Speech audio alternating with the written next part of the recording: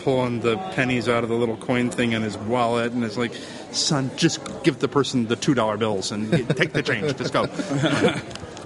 How old's your son? 16. Oh, okay. Still too young for a debit card. Yes. But I do hate going to the lines and paying for something for like $2. Oh, yeah. With a debit card. Yeah. But it kind of works out when I have to go to an ATM and I get charged $3 for it. I'm like, you know what, forget it. The worst one is when you go to the dollar store and you buy one item and you realize I have no cash and you've got to use the debit card. So you feel bad, so you buy 5 or 6 more items? Yes, yeah. All right, I'll get the air freshener and the Tic Tacs. All right, fine.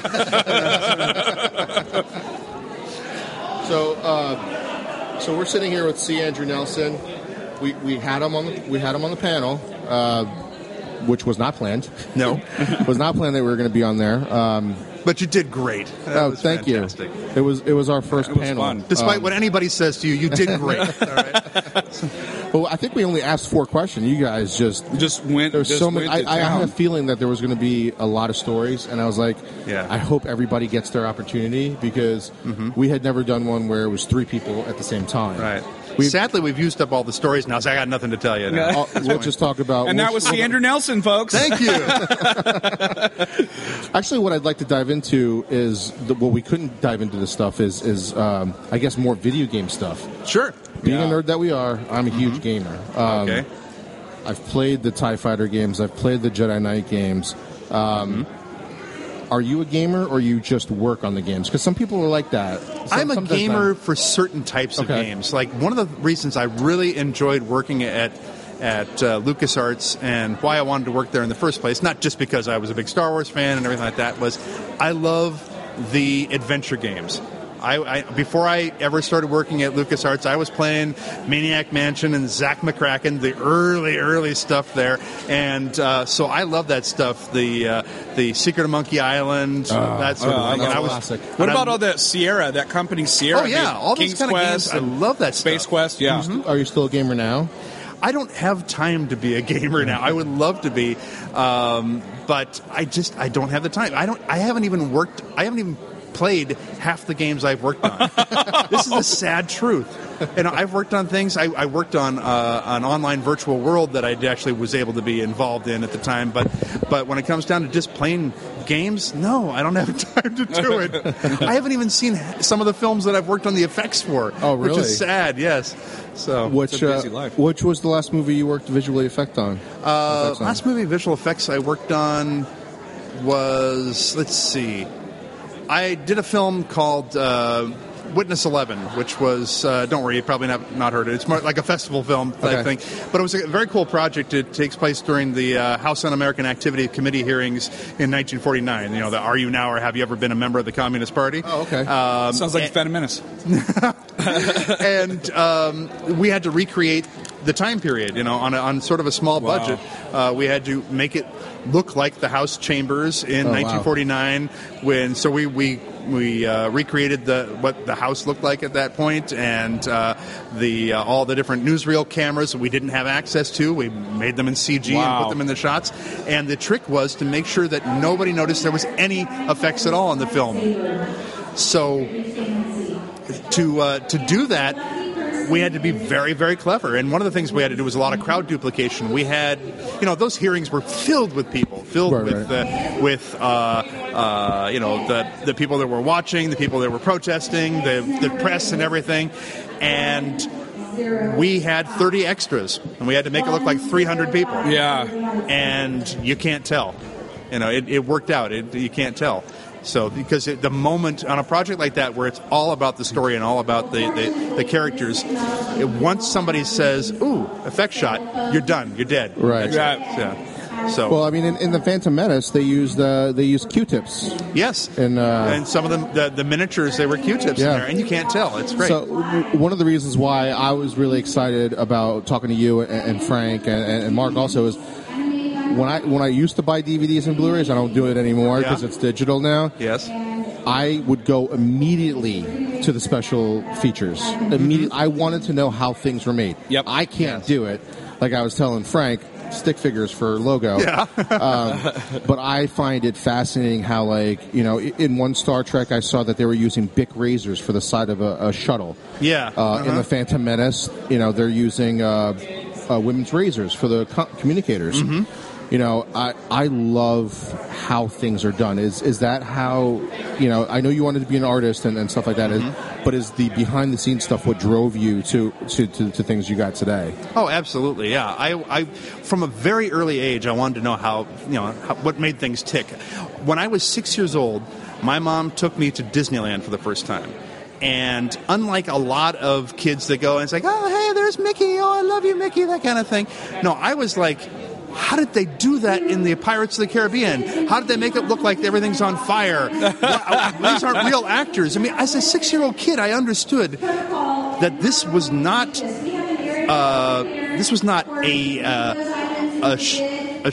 these people need to shut up.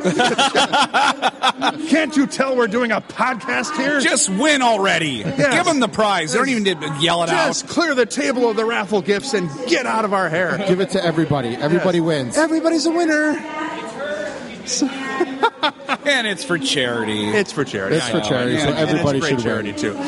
But so you wanted to know how the sausage was made, essentially. Right, exactly. As a child, I understood that this was not real. This place called Disneyland was a show, and I wanted to know, how did they put on the show? How did they make this happen?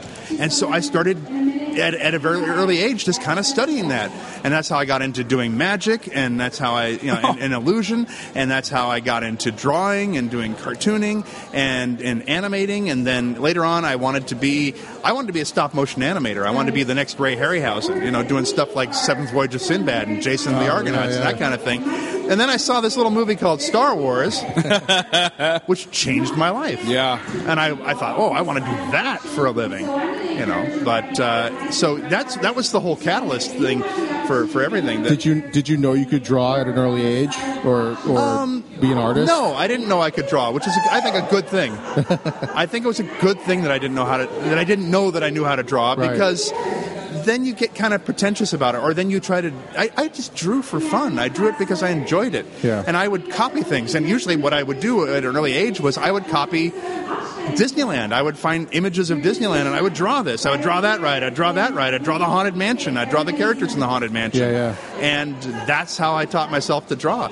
It seems like everything, except for acting, which is I actually have a degree in, everything else in the arts, I learned because I had to teach myself. I taught myself visual effects. I taught myself animation because there really wasn't any school available to me to learn that. So what were some of your early works in visual effects? I started off in games. So I started off in LucasArts, and so I did a lot of stuff in the cutscenes of games. I used to joke that my entire career at LucasArts could be bypassed by an escape key. Next level. Here we go. But did you see that cutscene? Like, no. I mean, it's not entirely true because I did a lot of in-game stuff as well later on. But my early stuff, I was doing things like Dark Forces. I love that game. That was the first, I think, first-person shooter where you could jump. Yeah. I don't think any other. I know people think it was Quake, but it wasn't Quake. No, it wasn't Duke Nukem either. Yeah, I think it was like. I think, it was like ducking and jumping. Yes. I think was the first one to do that. Because I would get stuck on there was a one.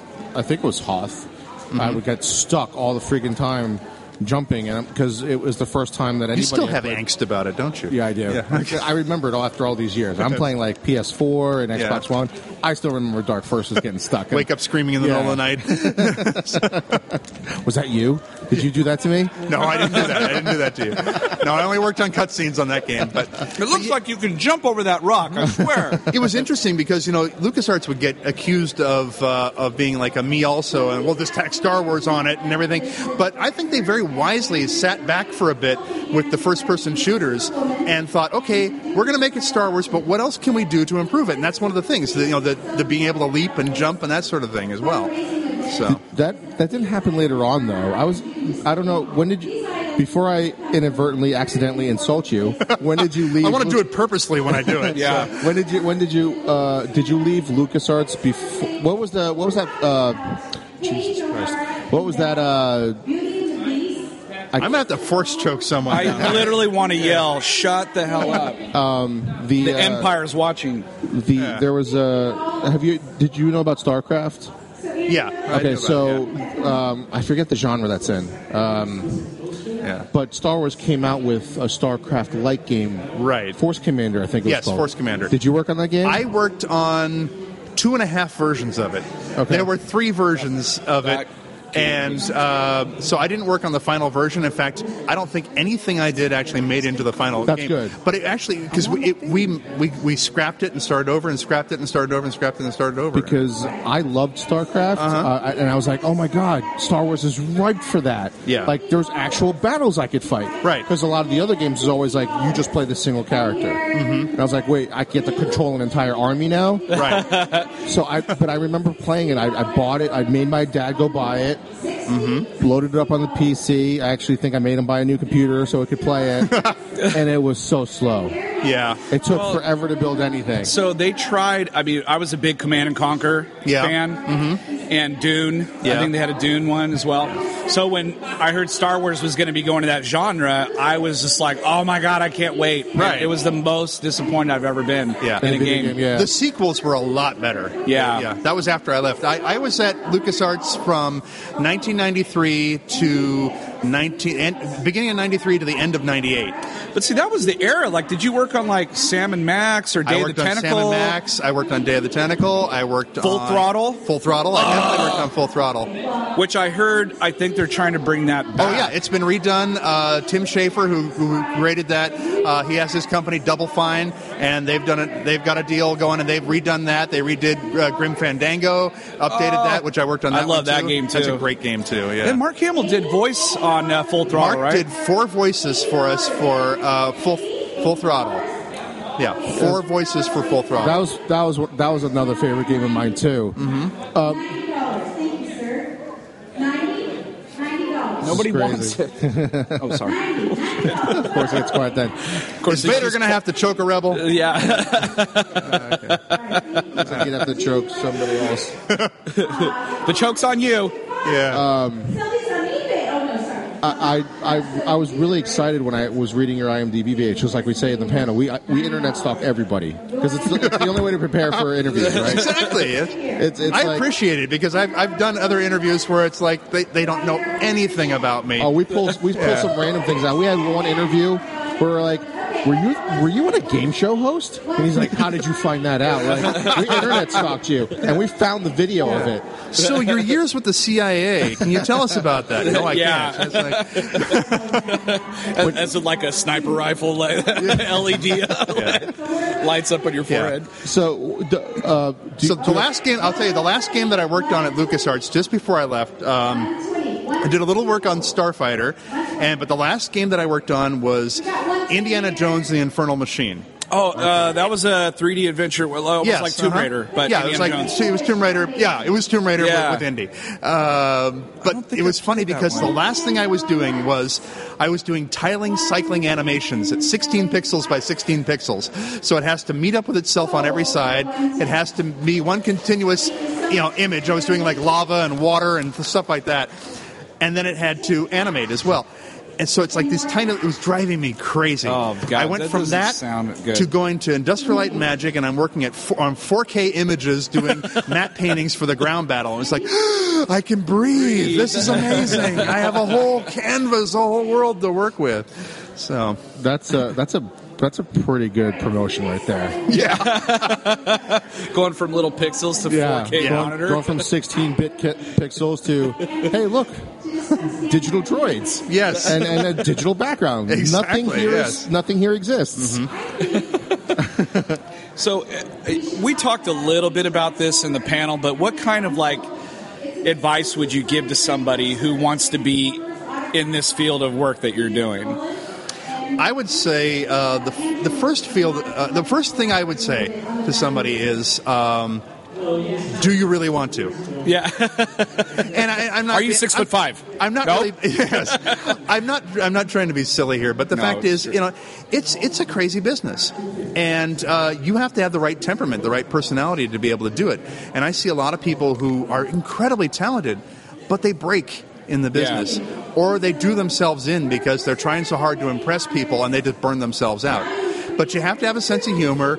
You have to not, be a hothead, and you got to let stuff roll off your back. Take things personally. Exactly. So that's the first thing I would say. The second thing I would say is figure out what your talents are. Everybody has talent. I believe that every single person on this planet has talent. You are born with it. It is a gift you have when you enter this world.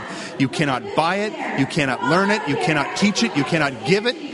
Nothing like that. This person's talent is to interrupt this podcast. But, and she's doing a damn good job of it. Brilliant. She's killing it. No. Well, the thing is, everybody has talent of some sort. We don't all have the same talents, though.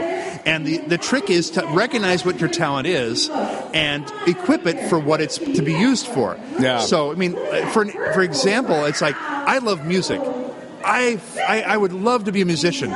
But if you hand me an instrument right now, I can prove to you very quickly I am not a musician. Okay? When I play guitar, your hands are supposed to do two different things. My hands don't do that. I can't pluck the strings and move on the frets at the same time. Yeah. That's just not me. But you find what you're good at that allows you to be involved with what you're interested in. So, never mistake passion for talent. There are a lot of people who are very passionate about something. Right. You watch a show like American Idol or America's Got Talent or The Voice I or something. Can sing. Yeah. And these people, everybody on there is very passionate. Not everybody on there is talented in that area. But what do you have? What talents do you have that allow you to be involved in that area? Like, I love music, but I'm not a musician. Well, what can I do that allows me to be involved with music? Well, I can edit music videos. I'm very good at that. I can do that sort of thing, but that allows me to be involved with something that I love, even if I'm not talented in the area that allows me to create that. That makes a lot of sense. You still can kind of work with that stuff, but you're not directly involved in it, but you can kind of, enjoy it and work with it in your own way. Yeah, and I think that the biggest thing if you want to enter any field, but, visual effects, animation, games, anything like that, you've got to just do it. You got to get out there and do it. Just start making a portfolio for yourself of stuff. Start teaching yourself how to do it. Take classes on how to do it. Collaborate with people. Put stuff on YouTube. Get your stuff out there for people to see. Just do it.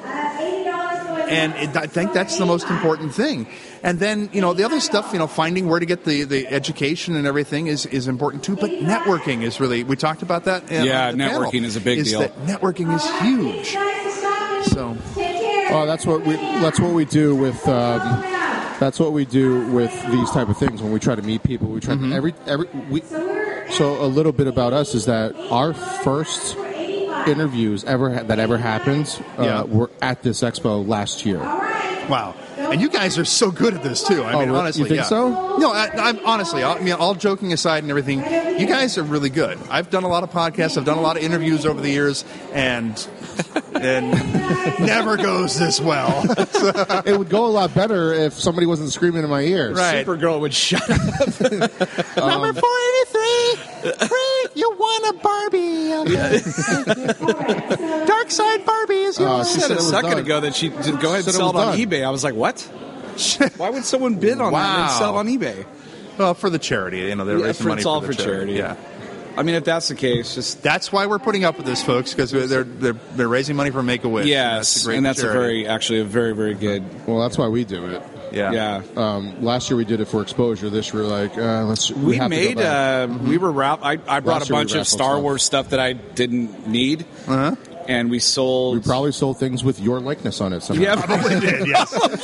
That we thought it was somebody else. I'll get my cut from you later. Yeah.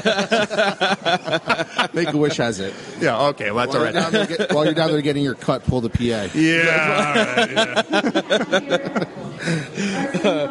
all right, okay, so before we get to what we call the big finish, we just have to ask that Dude, how did it feel to put on that costume, that Darth Vader costume for the first time? How did that feel? Blistering hot.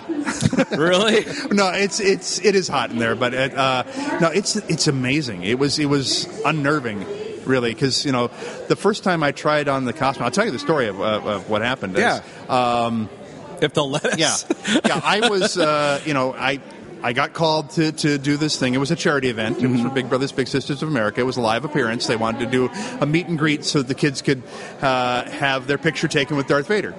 And somebody knew that I had a background in acting, and they knew I was about the right size and everything, and so they suggested me for it. So I had to try on the costume. So Don Bees was the from the ILM Model Shop, was the archivist at the time, and I called him. And he said, "Well, come on over to ILM. I'm over the model shop today, and come on over and we'll meet." And I'm thinking, cool, I get to see the model shop, because I was working just across the parking lot at but never got to go inside. I never got to go inside the model shop, and I'm thinking, okay, it's going to be high security and everything like that. And it's like, hey, who are you and everything. No, I don't know whether I looked like I belonged there or not, but I had to flag people down. I say, "Excuse me, what? Excuse me, I'm looking for Don." "Who?" Don Bees. Yeah, he's back there. So I'm wandering through the model shop. You're playing with lightsabers. Yeah, I'm seeing stuff from Ghostbusters 2 and Dragonheart and stuff like that. So I finally, but as I'm walking towards the building, before I even got inside, I could see through this big open doorway and down a hallway, there's the Darth Vader costume in a display case. And I'm thinking, oh my gosh, that's huge. I'm never going to fit into that. Well, at least I get to see the model shop. So I meet up with Don. And he says to me, and he comes up and he shakes my hand and he says, "Hey, nice to meet you," and everything. "Hey, you're not claustrophobic, are you?" I go, "No." All right. So he introduces me to someone else from the model shop, Nelson Hall. And Nelson says to me, "Hey, great to meet you and everything. Hey, you're not claustrophobic, are you?" I go, now you're starting to get worried. No, I'm not. Then he introduces me to Grant Imahara, which everybody knows from Mythbusters. Mythbusters, now. Yep. And Grant says, "Hey, nice to meet you and everything. Hey, you're not claustrophobic, are you?" By this point, I'm going, I don't know, am I? And so either they're going to put me in the costume or kill me. Yeah, exactly. So we wander around. He gives me the nickel tour of the model shop, and then we end up in that room with the Vader costume. And I'm looking at this thing in the display case, and I'm going, "That's not going to fit. That's not going to fit." And then Don said, "Oh yeah, this is one we made for Planet Hollywood. It's a bit beefier than the real one." I'm going, "Oh, phew," because they're all acting like it's a done deal. I'm going to fit this thing. So then I went up to Skywalker Ranch the next week to meet with Don at the Archives building and try on the costume for the first time.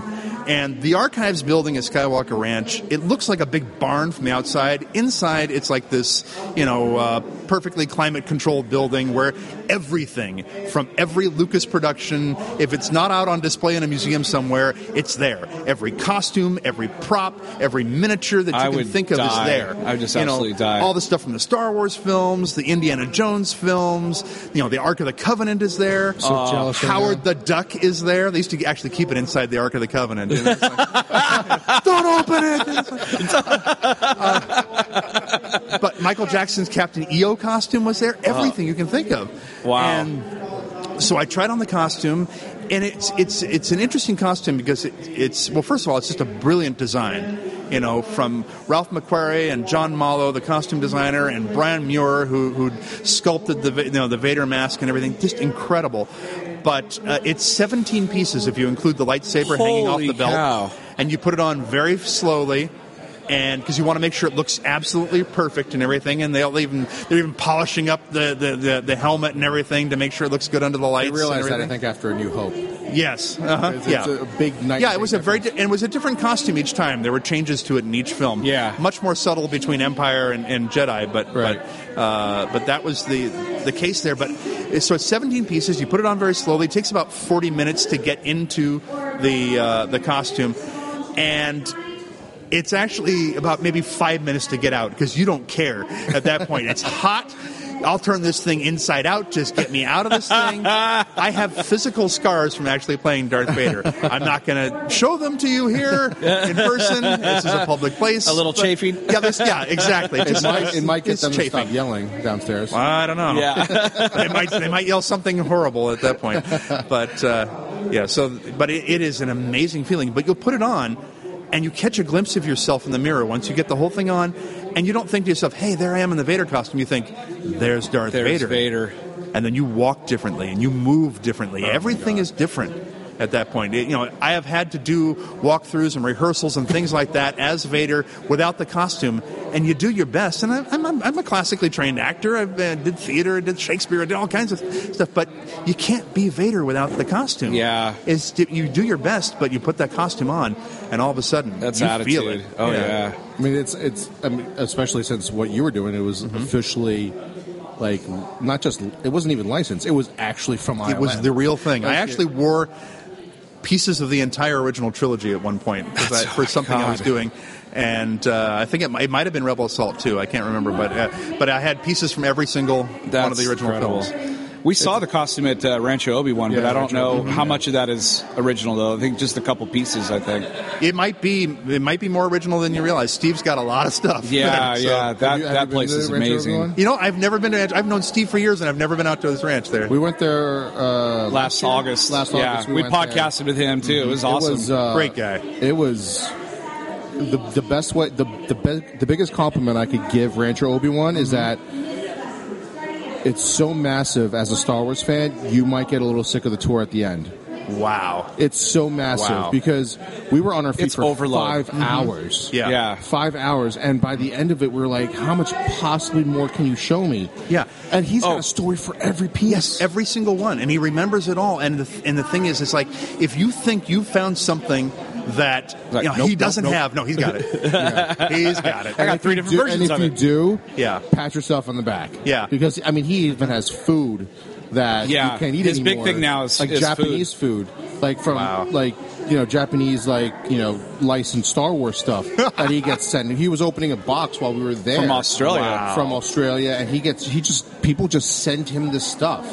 Yeah, because we're like, how much money are you spending? He's like, well, I spend quite a bit, but people just send me stuff, man. It's like just that's all the thing. the time. At some point, it just starts coming in. I mean, we were looking. There was FX lightsabers. Like I used to collect. It's too expensive for me to collect now, but there's FX lightsabers that he had stashed in the back behind the tour that you weren't even supposed to see, but I just kind of peeked back there. Yeah. He had FX lightsabers that I didn't even know existed. Oh, yeah. Like he had Asajj. Asajj Ventress is the one. FX lightsabers. The curved I didn't even know hilt, those existed. He gets a lot of prototypes too and things like that. Yeah, I didn't think of that. Yeah, but he was great on the tour. Like I said, the best compliment I'd say is if you're a Star Wars fan, you might get sick of Star Wars. And he had stuff stashed away. Like I saw a life-size Jabba. Because I was helping him with the table because we were going to podcast with him. Yeah. He had a life-size Jabba that wasn't put together. So much stuff. And I can't wait till they open up that new section at some point. They said they were going to try to open up like a cantina. Yeah. To actually to utilize the Jabba. What scene? So going back to Vader, what scene in the special edition was it? Empire Strikes Back. Mostly Empire Strikes Back. That you filmed. Was it with the Emperor? There's so much of it just kind of peppered throughout the special edition. The part that I always point people to because it's the easiest to spot is the scene where Vader leaves Cloud City, goes to his shuttle, and then goes to his Star Destroyer. He's being escorted because that part was added in because that's right. That's the easiest thing to spot. Yeah. That's so cool. Yeah. So you've been more. So you've literally been Darth Vader more than anybody else. I mean, that's what they tell me, and I'm not going to argue with Lucasfilm. Yeah, you're like right on. You're like, I'll take it. It's a title worth having. I spent 12 years. I played Vader 70 times. Amazing. After a while, my wife made me keep count. So did you when they started filming Rogue One? Did you put your name in the hat? I always figure, hey, they know where to find me if they need me. But they cast 2 other guys. Took 2 guys to replace me. Yeah. I joke about that because people ask me, "Oh, do you feel bad that they didn't use it?" I say, "No." I'm like, "Look at my gosh! I had a 12-year run at this thing for something that I thought was a one-off to be something that iconic. What a blessing is that? Yeah, exactly. So cool. And I thought they did a great job. I loved Rogue One. Yeah, I absolutely loved Rogue One. Not only is it a good Star Wars movie, it's a good movie. Yeah. It's just a good movie, and the ending is amazing. I don't want to spoil it for anybody, but we've already spoiled it. Yeah, but if you've seen New Hope, then it's already spoiled for you. But the whole sequence at the end with Vader, and chasing after him, and it's like, can they get the plans there? They get the plans. You've seen the other movies, freaking out. But you're going, oh my gosh, how are they going to make it? I literally went home after that movie and I had a nightmare. I was like, what if I was stuck in that hall? I'm like, I'd be dead. Yeah. There's nothing you could do. Because again, I grew up later on. Like I never, the first Star Wars movie I ever saw in theater was actually not Episode 1. Now that I remember, it was actually the special edition of A New Hope. Oh, okay. It was the first time I saw it in theater. Yeah. So I grew up where Darth Vader was on my lunchbox and plush doll. So he was no longer this menacing villain. Right. When I went to go see Rogue, I'm getting goosebumps even thinking about it right now. That's how big of a nerd I am. When I went to go see Rogue One in IMAX and he ignites the lightsaber in the dark hall, it was the first time that I was actually frightful of Darth Vader. It makes Vader scary again. Yeah. That's the great thing about Rogue One is it makes New Hope a better movie. It does. If you watch it and then watch New Hope again, it's like, oh, that adds such a layer to this now. Yeah, we really enjoyed it. That Vader scene, it was only short. We knew it was coming because the internet can't shut up. Yeah. We knew it was coming, but we weren't prepared for that. Just, again. I saw it at ILM, and we had a screening there. Way to trump me. I just said IMAX, and you're like, I saw it at ILM. You're like, I got you. Oh, you went to see IMAX where everybody else didn't see it? I saw where they made it. I saw where they made it. Yeah. No, I loved it. I mean, hats off to John Knoll for coming up with the story and everything like that, and executive producing it. John's a great guy. I worked with him at ILM. It's funny. We used to have a thing at Industrial Light and Magic.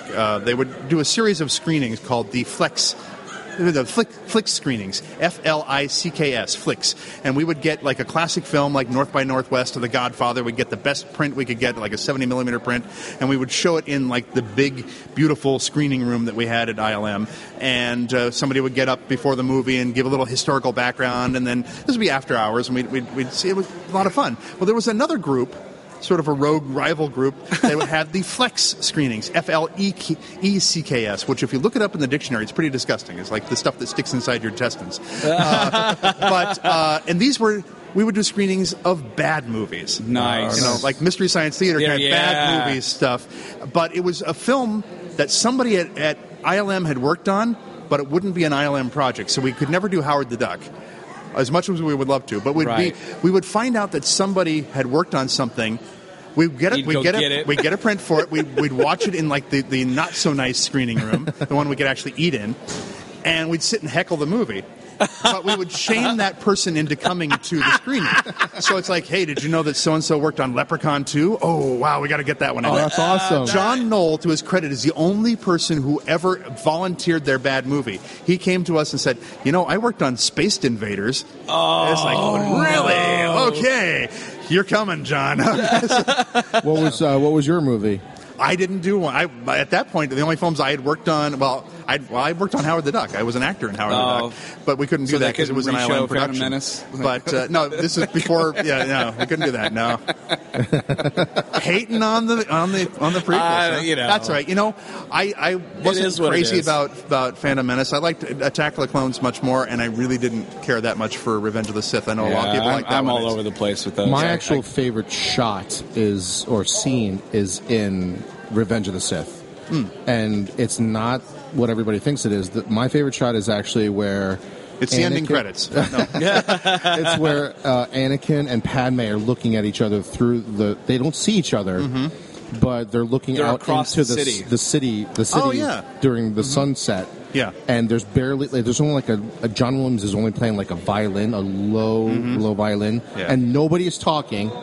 And it's just them two, and that's my favorite scene in the entire trilogy. Yeah, that's great. It's never been anything like that ever in any of the Star Wars movies. No, and I remember sitting. But it says everything. It says so much. I remember sitting in the theater and I'm like, oh, I've never seen this before. Because by that time you had already seen like a ton of lightsaber fights. You had seen all this stuff, but I'd never seen something like that where nobody was talking, nothing was blowing up, nobody was running, and it was just two people in their thoughts. Yeah. And that it was almost equal to the Mark Hamill scene in A New Hope. Yes, when he's staring up at the two suns. It reminded me of that. That's the thing about George. It's like I said earlier today, is that you can say what you want about story or dialogue or things like that, but the visuals, George knows his visuals so well, and he comes up with that stuff. And we had a problem on Phantom Menace on a shot where it was a panning shot where the camera is panning across the swamp, and Jar Jar was supposed to be walking up out of the swamp. I'm sorry, I evoked the name Jar Jar. The Jar Jar is supposed to be coming up out of the swamp, walking through some bushes, and then over to where Qui-Gon Jinn and Obi-Wan are standing. And there was a slight hesitation in the background plate, the live-action footage. So as it was panning across, it hesitated for a moment and then kept on going. And the animators were having a terrible time trying to get Jar Jar to show up on his spot, because he looked like he was sliding in the background because the camera hesitated for a moment. And they were just working on it. And then George took one look at it and he goes, I remember sitting in Dailies, and he goes, why don't you just have him slip in the mud? And he noticed that right where Jar Jar would be coming up the bank of the swamp, that was where the hesitation was. So the animators put like a little half step in there, a little whoops, solved the problem. Wow. And that's the kind of stuff you can't get in a film school. That's crazy. Yeah. Okay, I have a lot more respect for that part then, because again, he's meant as the comedic thing that I never found funny. Right. A lot of people didn't find funny, but those are the things that I always loved about Lucas and Spielberg growing up. Mm-hmm. That it would be the same thing, like if I made a movie, I would put my friends in it somehow or something. Okay. I would. Yeah. I mean, they created the Easter egg type things. I mean, and that little tip. That's why I buy, when I was buying Blu-rays, I would go right to the special edition or the special features and like, how is that made? And those little stories, I love.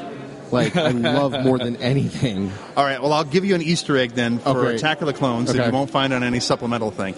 Oh, nice. So is this an exclusive? This is a Chew maybe. exclusive. Yes. Okay, awesome. All right. So I was working on a shot when they shot the stuff with Jar Jar in the films. There, you had the actor. Ahmad was in a Jar Jar costume with like a Jar Jar head up on top of his head and like a visor over his eyes that was mirrored so that people wouldn't look into his eyes. They would look up above that to the Jar Jar head so that you would have the eye lines going to the proper height. Right. But of course, you had to remove him from the shots. And I was working on one where I had to remove him from a shot because they were going to actually put in a full CG Jar Jar in there. And it's a scene where Obi-Wan is getting out of an elevator with Anakin on Coruscant, and Jar Jar comes tootling along up to the...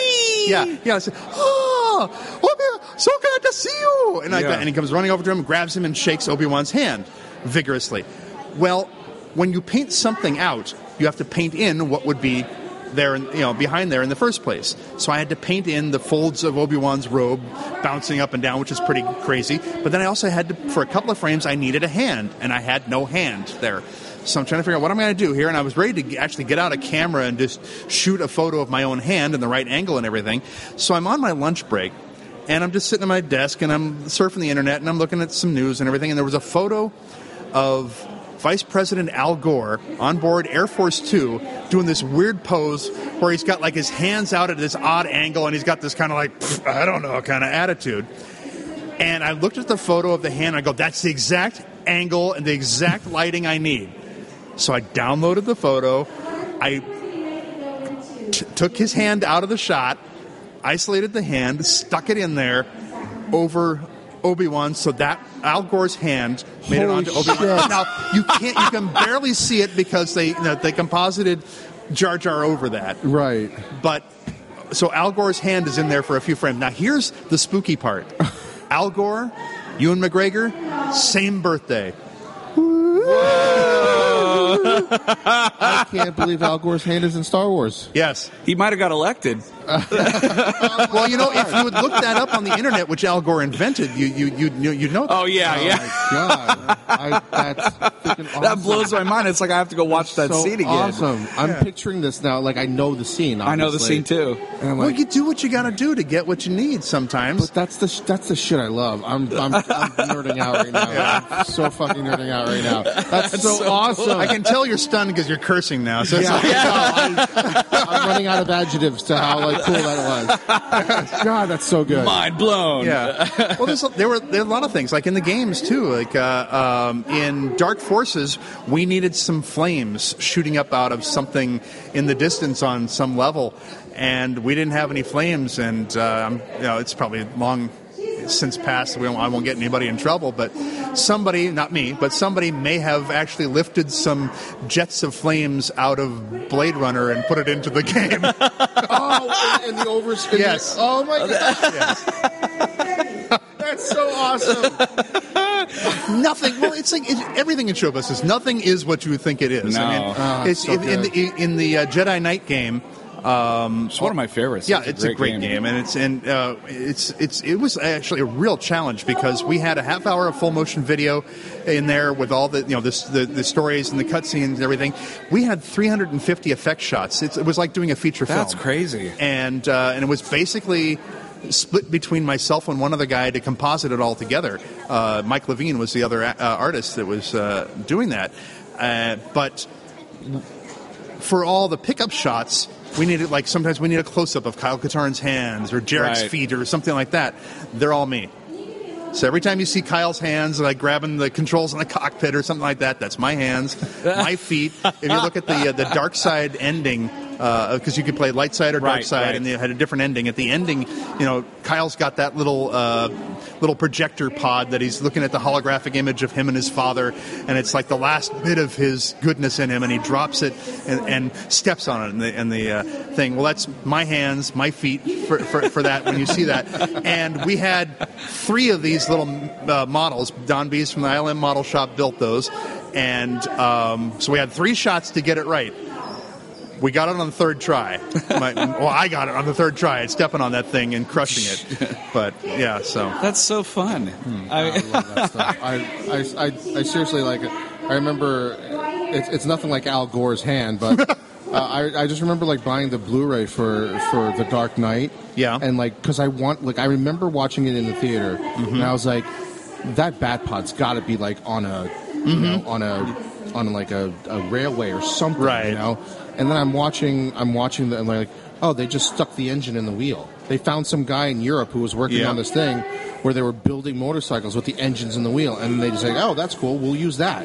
Yeah. And like they were filming it. They were doing test shots where they said that they were trying to have Batman have a backpack to retract the cape. Yeah. But then during the test shots, the stunt guy who was running around the Batpod, they found that because the wheels were so massive and the speed that he was going at, there was no way that the cape would ever snag in the wheel.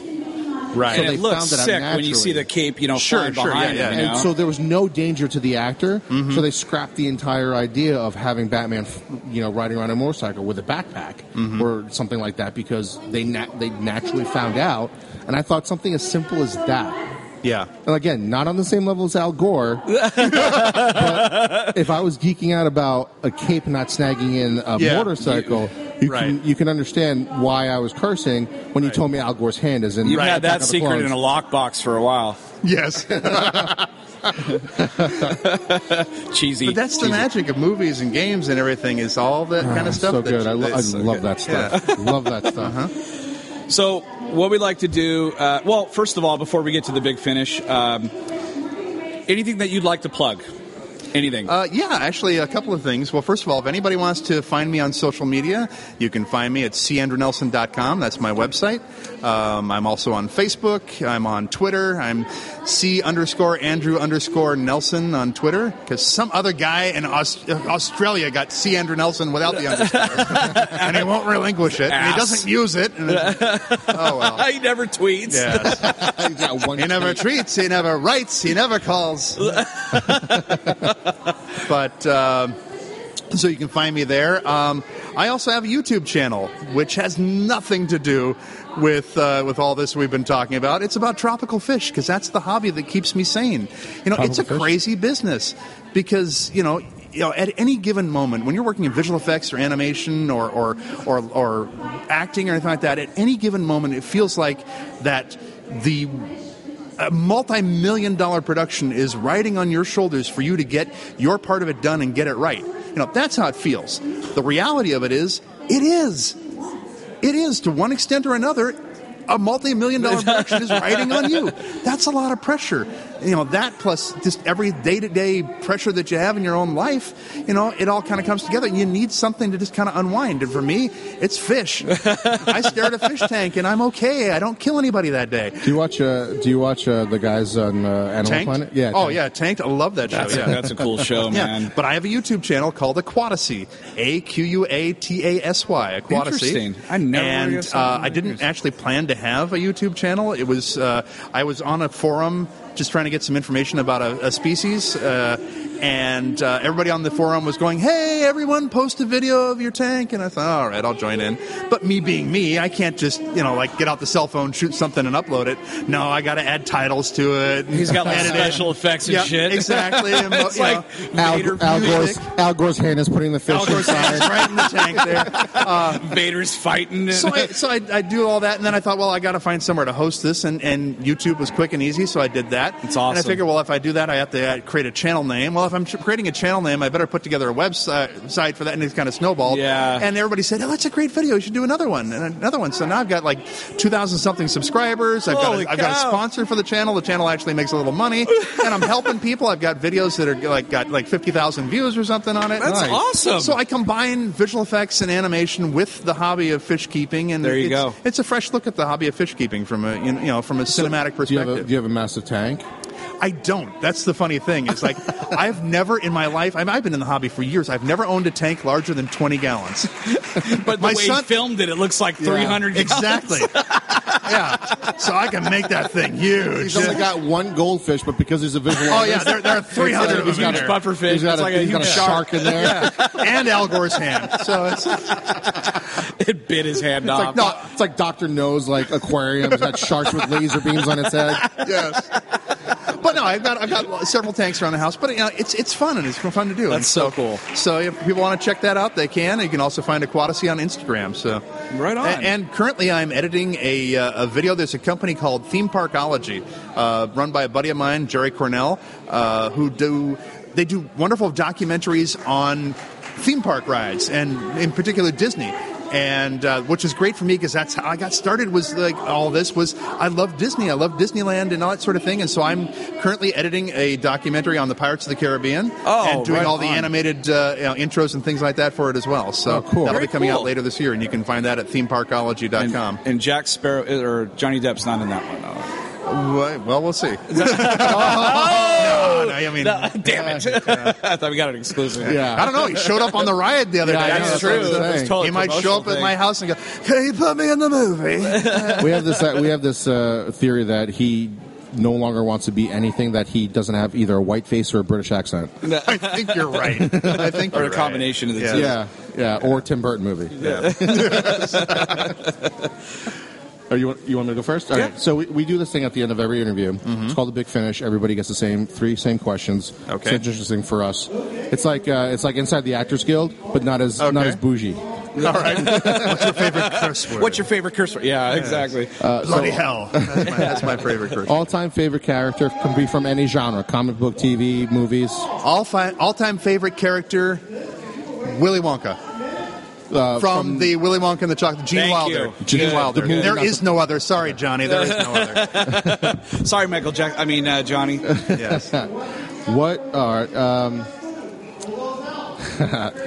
So the follow-up question would be: if Willy Wonka was your spouse, I'd have a lot of explaining to do. What would you complain the most about Willy Wonka? That I don't get to wear the top hat.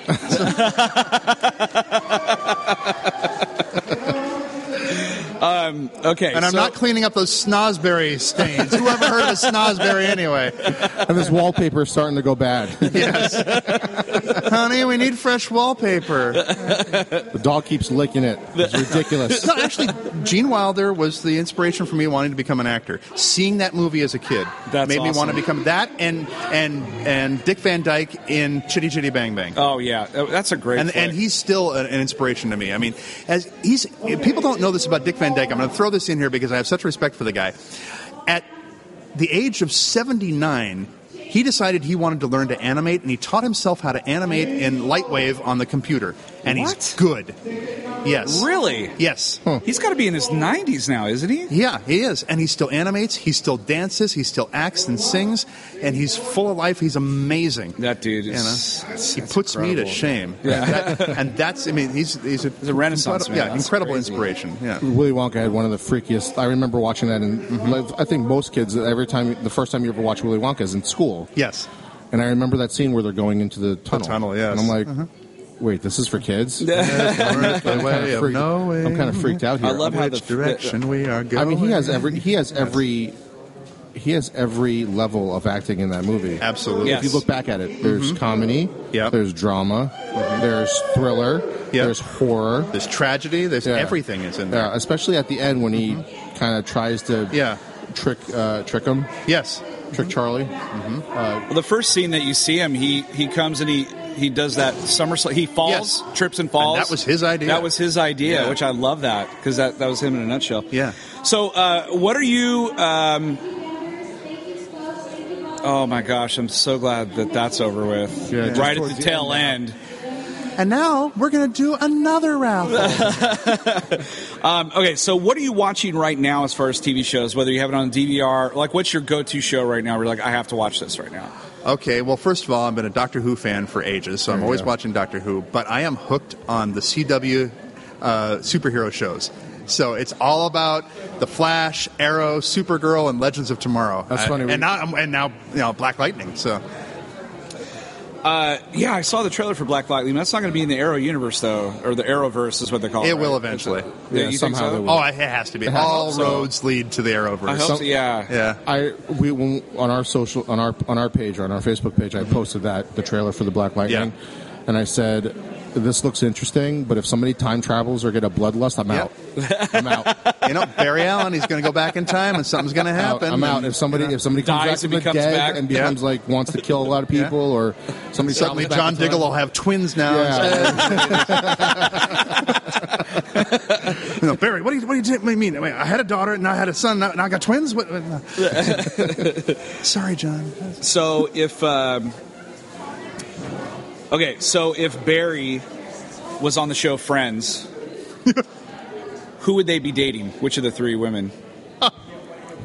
You're asking the wrong guy. I watched half an episode of Friends and never watched again. I thought, okay, everybody watched you know Friends. why? It's because I was just older. I was just a little too old and a little too married to enjoy the show. Yeah, I just I couldn't get it. I just couldn't get it. It's like people love Big Bang Theory, and it's like, I don't get it. It's not a funny show to me. I should be the target audience. Show. I should be the target audience, and I'm not. Okay, so what about? Well, then you should know. You should know vehicles. So, would Barry drive Kit? Would Barry fly Airwolf? Or would Barry drive Street Hawk? Good question. It would not be Airwolf. Okay. Because Barry's a ground guy. He runs. Okay? So he wouldn't be the motorcycle because that's Oliver Queen. He knew what Street Hawk was. Okay. He knew yes. it. That would be Oliver Queen and his group. You're right. So it's got to be Kit. And of course, Cisco would trick it out for him and give it a better voice. I was just going to say, he already has the tech guy to build out Kit. Well, it'd be Cisco's voice and be like, shut up, Cisco. And then the final question in the Big Finish is your top 3 all-time favorite movies. Top 3 favorite movies. Galaxy Quest. Nice. Not because I worked on it, but I just love that movie. Empire Strikes Back. Not because I was in it later on, but because I always loved that movie. I'm sensing a trend here. And not Howard the Duck. No, not Howard the Duck. And nothing with Al Gore's hand in it. Now, and the last one would be The Ten Commandments. with Charlton Heston. I just love that movie. It's just a great movie. It's a timeless movie. I hope they never, ever, ever remake that like they did like Spartacus and some of the other ones. Just Ben Hur. Just even Nefertiti when she looks at Moses and she burns with passion. You can see the fire in her eyes, and she just Moses. I just love that movie, and it's a classic. It's an incredible film. That the fact that you could not make that film today the way that it was made back then, you just couldn't do it. It would probably be worth like $1 billion. Exactly, it would be a lot, very expensive. I think Cleopatra was more expensive, right? Both of those because of the production, the delays in the production for Cleopatra, plus the scale that they were doing it on too. Exactly, there's nothing else because there was you can't CG the actor. That's an actual guy standing out there, like sweating his ass off in the sun. The next two Avenger movies, they said was going to equal $1 billion. Yeah, but that's again, that's CG work where these guys... But I'm talking about doing it in the exact same manner that they did back then. It would be like $4 billion. Yeah, to be able to do it. There's no way... And you couldn't... all the regulations and everything, you couldn't do it. It'd be all CG like Gods of Egypt. So. But those are three films that if I'm flipping through the channels and it happens to be on, I am stuck from that point on. I don't care if I've got it on DVD or Blu-ray or something like that. I do the same I will sit and I will watch Or if it's like the last 10 minutes, then you'll put the DVD in and watch it from the beginning. You know it. I want to know it. Yeah. So the other thing we do, thank you again for taking our time. We actually went over, so apologies for that. This is the part where we do the human sacrifice. Done the lady that was do you doing feel claustrophobic? Do you get claustrophobic? I don't know. Maybe I do. So we like to give gifts to all our interviewers, thank you. It's a personalized gift. Is it Kit? Is it Airwolf? Or is it? No. If it was, we wouldn't be sitting here. This laptop would be tricked out. It's not. The DeLorean's gone. Never mind. I know they're podcasting with somebody in the background. So here's our official logo that we got for you. If you haven't noticed, we do stick figures. I love it. So it's you. It's me with a Vader helmet. And encapsulating the LucasArts I'm the LucasArts man. Yeah. The gold man is what we used to call gold him. Man. That is going up on my wall in my home office. That is so sweet. That's awesome. I love it. Thank you. So it's one of a kind. I'm going to hold it up to the microphone so everybody can see it. I'm sorry. Is it in focus now? We'll take a picture. We'll get pictures. Andrew, thanks again for stopping by. Thanks for all your time. It was fun. I can't wait to hear another thing that you have, like somebody else's body part. That's in a movie that you did. When you tune into the news and you find that what the hell is body parts? Wow. He seemed like a nice guy. I didn't really Al's looking for his hand again. Bring it back. Andrew, thanks again for spending the time with us. Thanks for having me. And the force is strong with Chew on this. Thank you. Appreciate it.